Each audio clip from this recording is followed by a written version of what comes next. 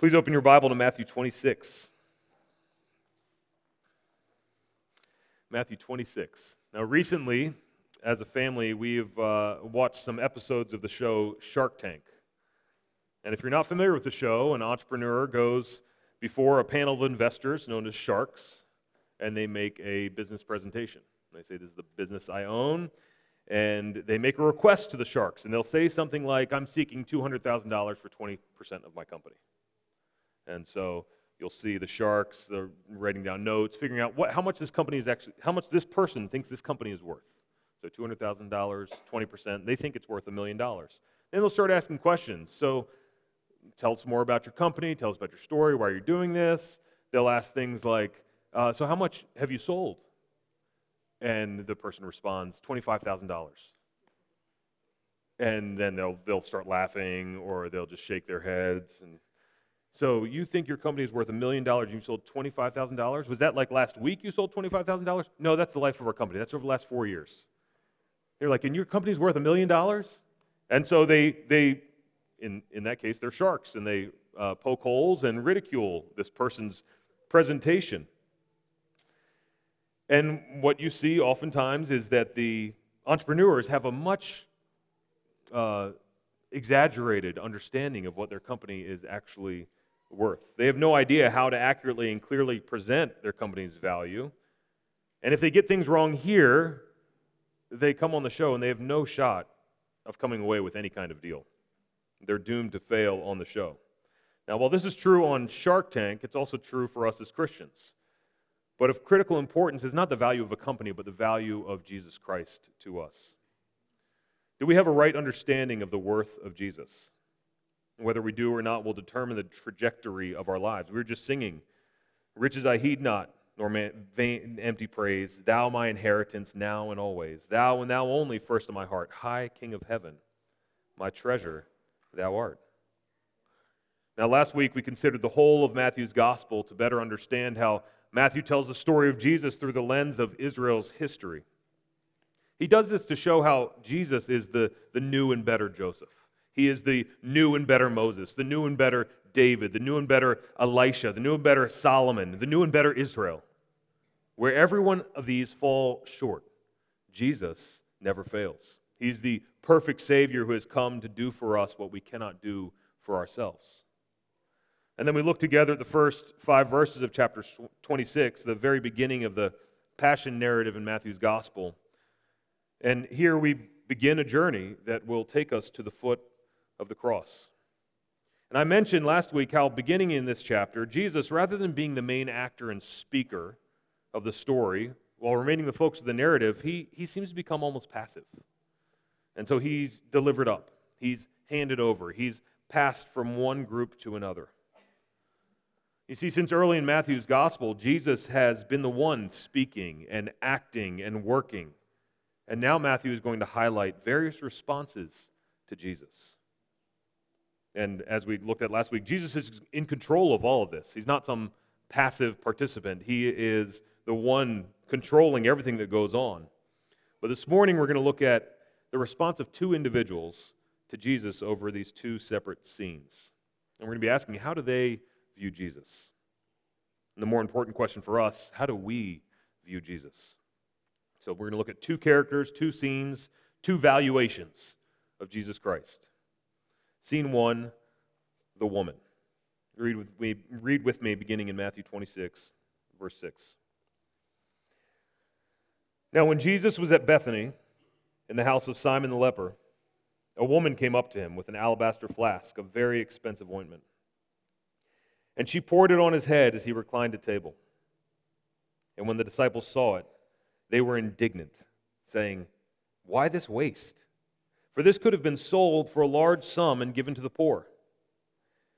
But Jesus, aware of this, said to them, "Why do you trouble the woman? For she has done a beautiful thing to me. For you always have the poor with you, but you will not always have me. In pouring this ointment on my body, she has done it to prepare me for burial.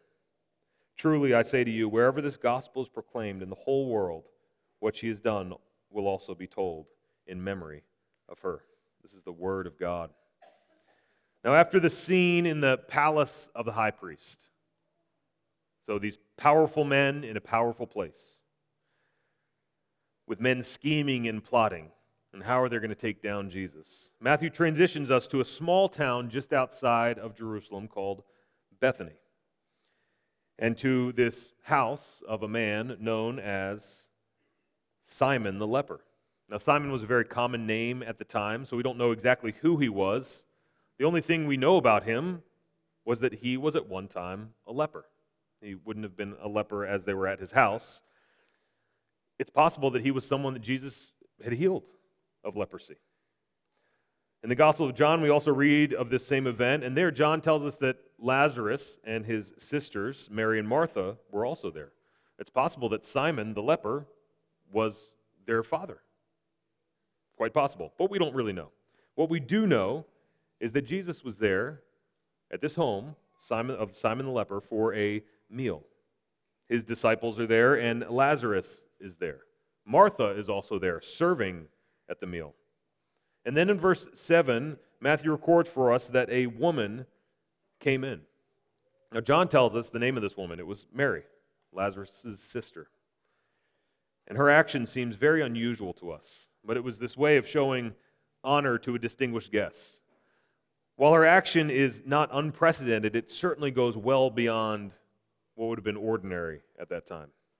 She comes up to Jesus and has a little bottle of perfume with a long neck, an expensive bottle with expensive perfume inside. It's probably likely this perfume came from India. And she breaks the bottle and pours it on the head of Jesus. John tells us she also pours it on his feet as he reclined at the table. John tells us this ointment was worth 300 denarii, which is about a year's salary for a working man. So whatever that is to you, just have that number in mind. A year's salary for a working man. Thousands of dollars. And here, we get right to the point.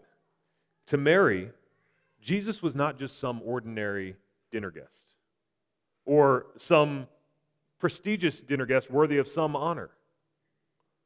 To Mary, Jesus was worth the most costly offering she could give. Certainly there were other ways that Mary could have shown honor to Jesus in this moment. But here in this moment, the thing that seemed most appropriate to her, most right and good, was to come to him and to give to him the most expensive thing that she had access to. Mary valued Jesus above all else. But when the disciples saw this, when they saw this extravagant act of honor, this lavish display of love, Matthew writes that they were indignant. That's not a word we throw around a lot. Sometimes we might hear it. Indignant means angry and annoyed that something is not as it should be. They saw this act as not right at all. Now, these are men who have given up everything to follow Jesus. They've left their nets. They've left their livelihood. They've left their homes, all to follow Jesus. But here they see Mary breaking this alabaster flask and pouring this ointment on his head, and they are indignant. And look at what they ask at the end of verse 8. Why this waste? The disciples, they did their valuation. They just did it on the wrong thing. They looked at this gift, and this gift is worth so much more than this act. Think about all that could be done with this very expensive ointment. This could have been sold for a large sum of money and given to the poor. This would have been such a better use of this bottle of perfume. Think of all the people that could have been helped. All the people over a long period of time. This could help people for months and months. And here it's broken and poured out in a matter of moments. What a waste. It's helping no one. But Jesus, Matthew says, aware of what they were thinking, what they were saying, Jesus, knowing their response, aware of their indignation, he steps in and corrects his disciples. He defends the woman. What the disciples call a waste, Jesus calls a beautiful thing. Mary has recognized that Jesus is worth all that she is and all that she has. And so she expresses that as she anoints his head with this ointment. Jesus does nothing to discount giving to the poor, but he's saying that the opportunity to honor and give to him is far more important than all else. And if we consider what Jesus is really saying here, it's astounding. This Jesus, the one who is gentle and lowly of heart, is acknowledging that he deserves this act. It's right and good and beautiful for her to pour this ointment on his head. He is great and greatly to be praised. He is worthy of all blessing, of all expense, of all love. And more than that, Jesus, once again, he tells the disciples about where he is headed, about what is to come. Look at verse 12. In pouring this ointment on my body, she has done it to prepare me for burial. Jesus knows that in just a few days, as he said, that he will be hanging upon a cross. He has come to Jerusalem to die, that life would soon leave his body. And Mary's costly act of love not only shows how she values Jesus, but it prepares him for what is to come. It prepares his body for burial. And it appears that Mary is the only one who gets this. Jesus has said again and again that he is going to Jerusalem to die. He's going to Jerusalem to be delivered up and crucified. He's told his disciples this. And in this anointing, Mary acknowledges that she believes this. But Jesus knows that this death is not the end of what he has come to do.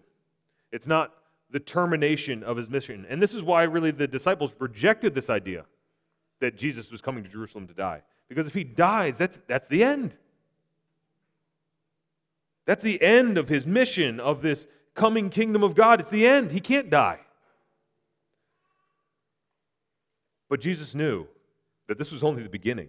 And so in verse 13, Jesus makes this remarkable prophecy that points forward to how his mission, it will continue.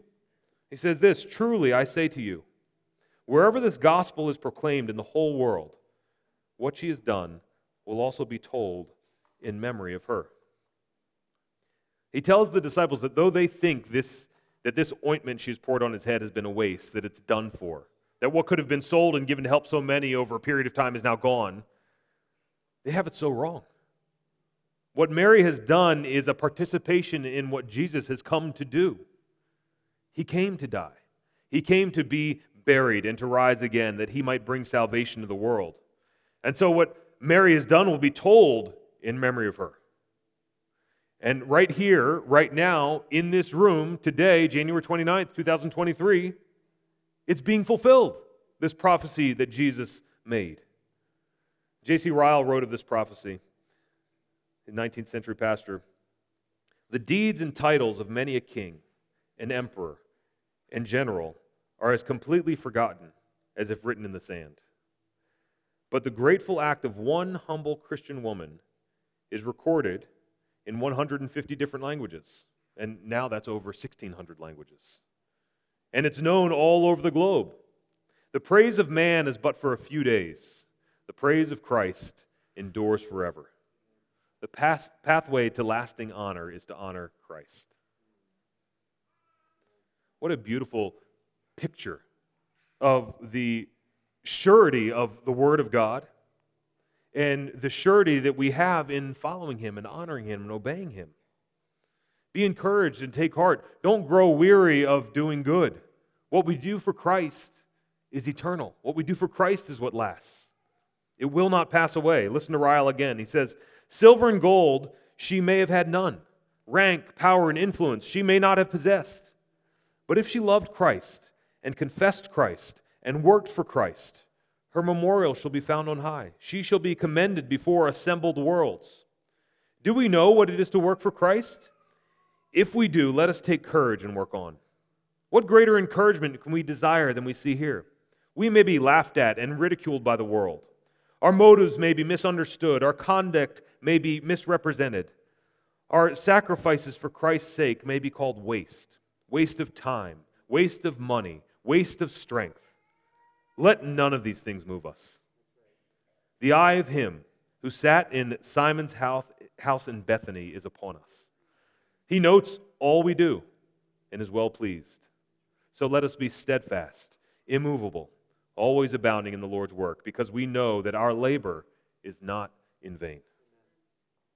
May we be found faithful, brothers and sisters, to love and honor and serve our Lord God and Savior, regardless of what those around us think, because He is worthy.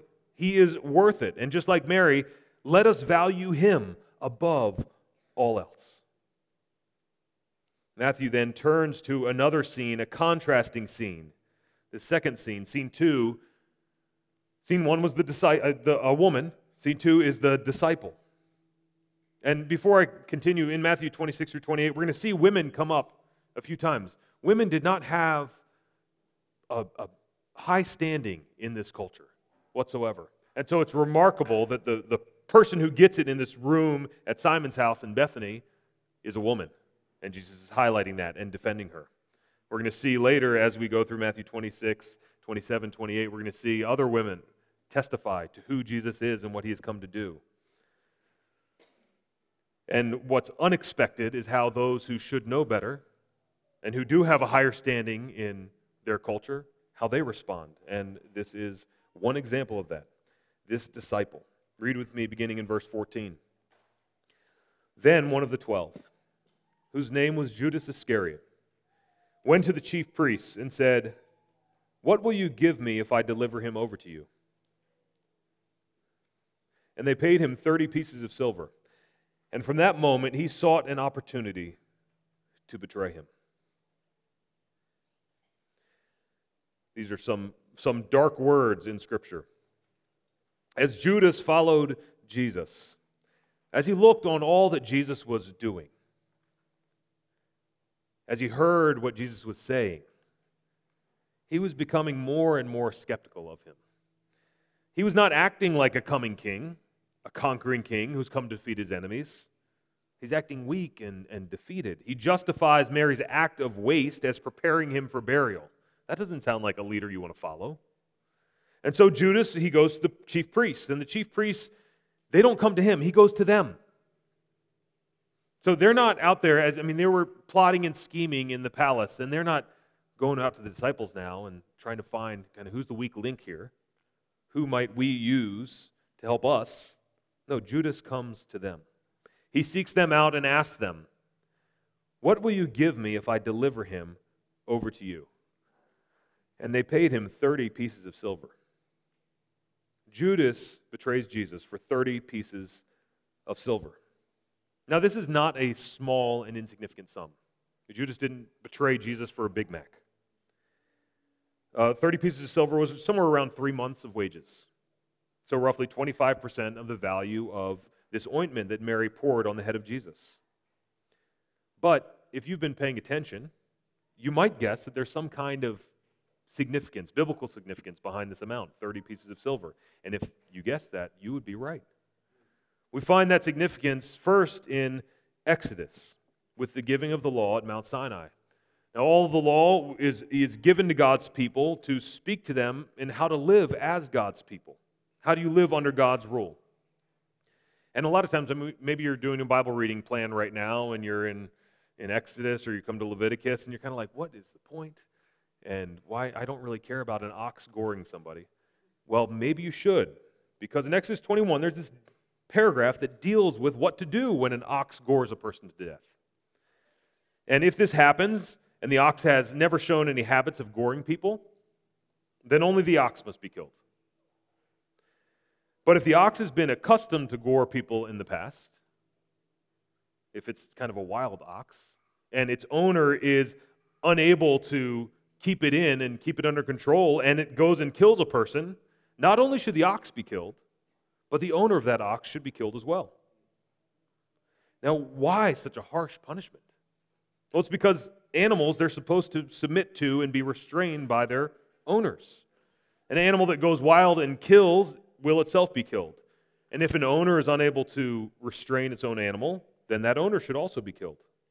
But then in Exodus 21, verse 32, we read this. If the ox gores a slave, male or female, the owner shall give to their master 30 shekels of silver, and the ox shall be stoned. So what the law says, if it's a slave who dies, So not a man or woman, not a son or daughter, but a slave who dies. How much is their life worth? Their life is worth 30 pieces of silver. This is the value of the slave. This is the value that Judas accepts as the worth of the life of Jesus. He put put a dollar figure on that valuation. 30 pieces of silver. And then Matthew records that from that moment he sought an opportunity to betray him. And these are sobering words, but I want us to back up and consider for a moment just who Judas is. Like, we know the story. We know Judas is going to betray him. We know what's going to happen to Judas.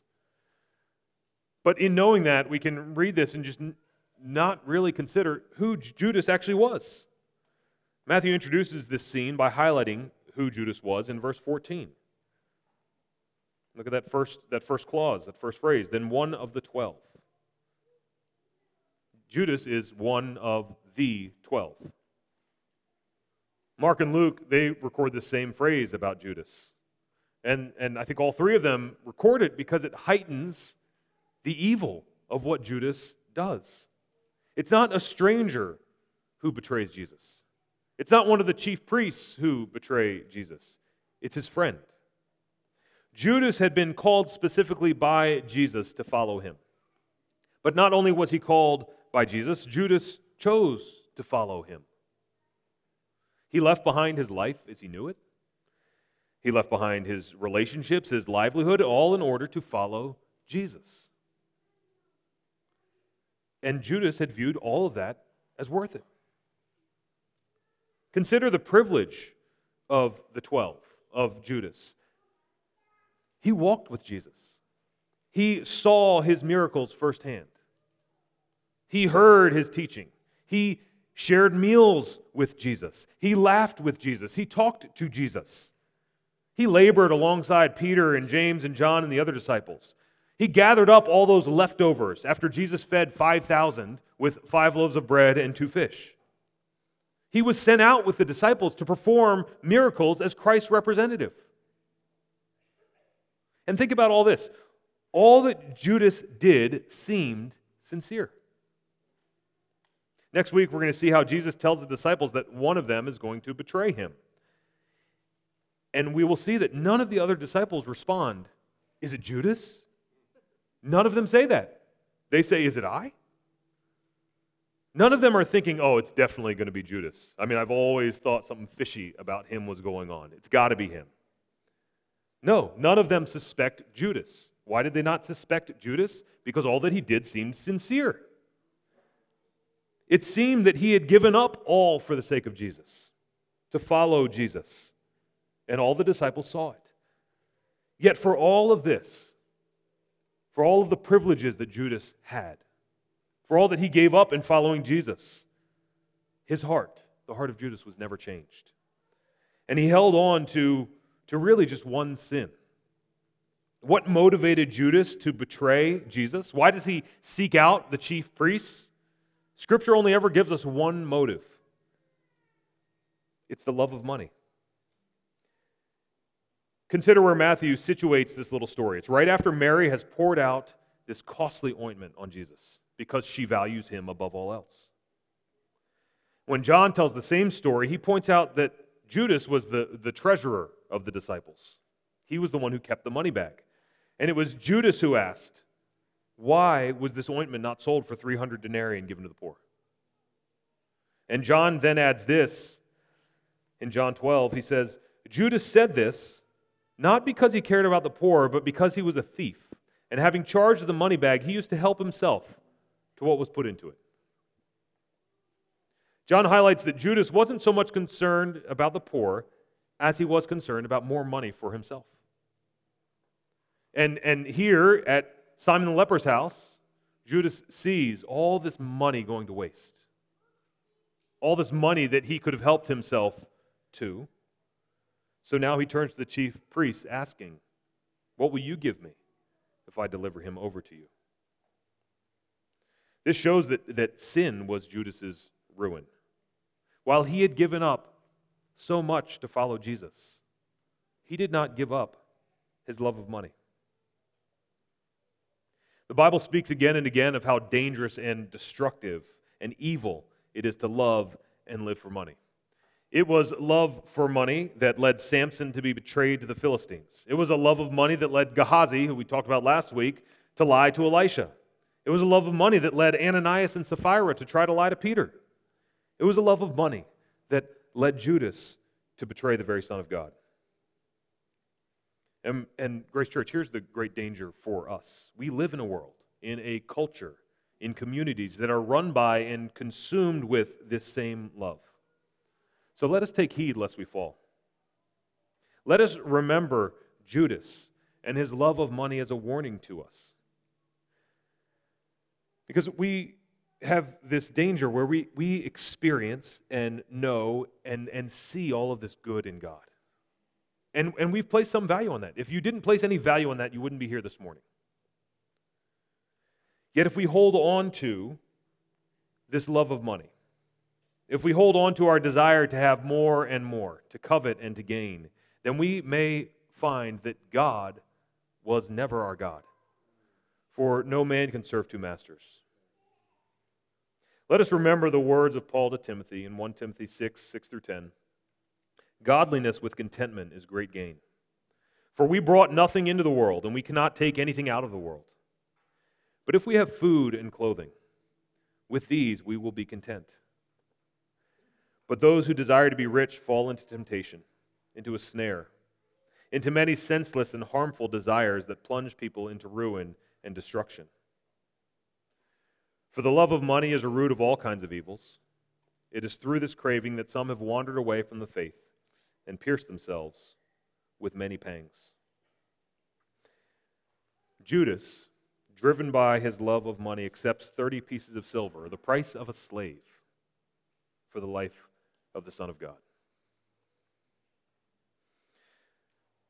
We should be sobered by this story, and we should reflect on our own lives and see where does this sin, the love of money, where is it getting a foothold in my heart? We're all susceptible to it. If any of us thinks we're not susceptible to it, take heed lest you fall. Because, think about the most unlikely people in the world to fall prey to this sin. And I think at the top of that list, one would want to put the 12 people that lived and worked and walked with and heard Jesus, the very Son of God, saw him walk on water.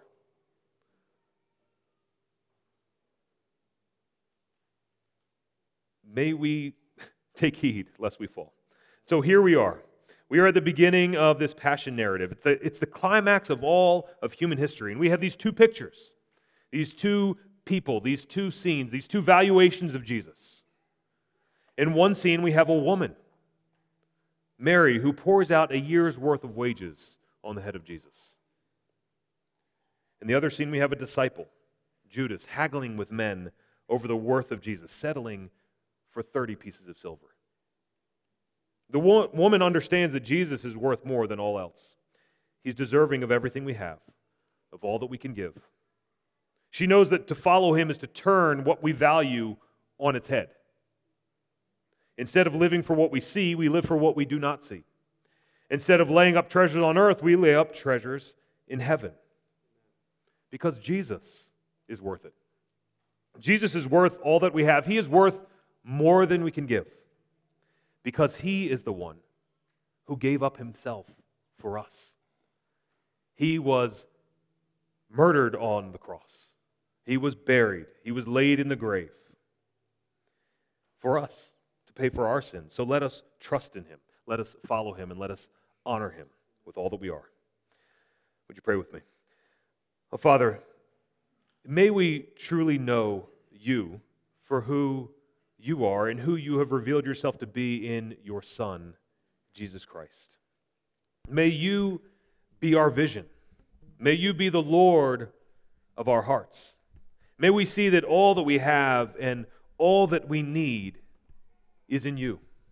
Would you shape our hearts, our affections, that we might want everything in you? And thank you that all that is good is found in you. You are the satisfier of souls. Lord, Keep us on guard against the love of money. May we walk humbly before you, dependent upon you, all for the glory of your name. Amen. Amen.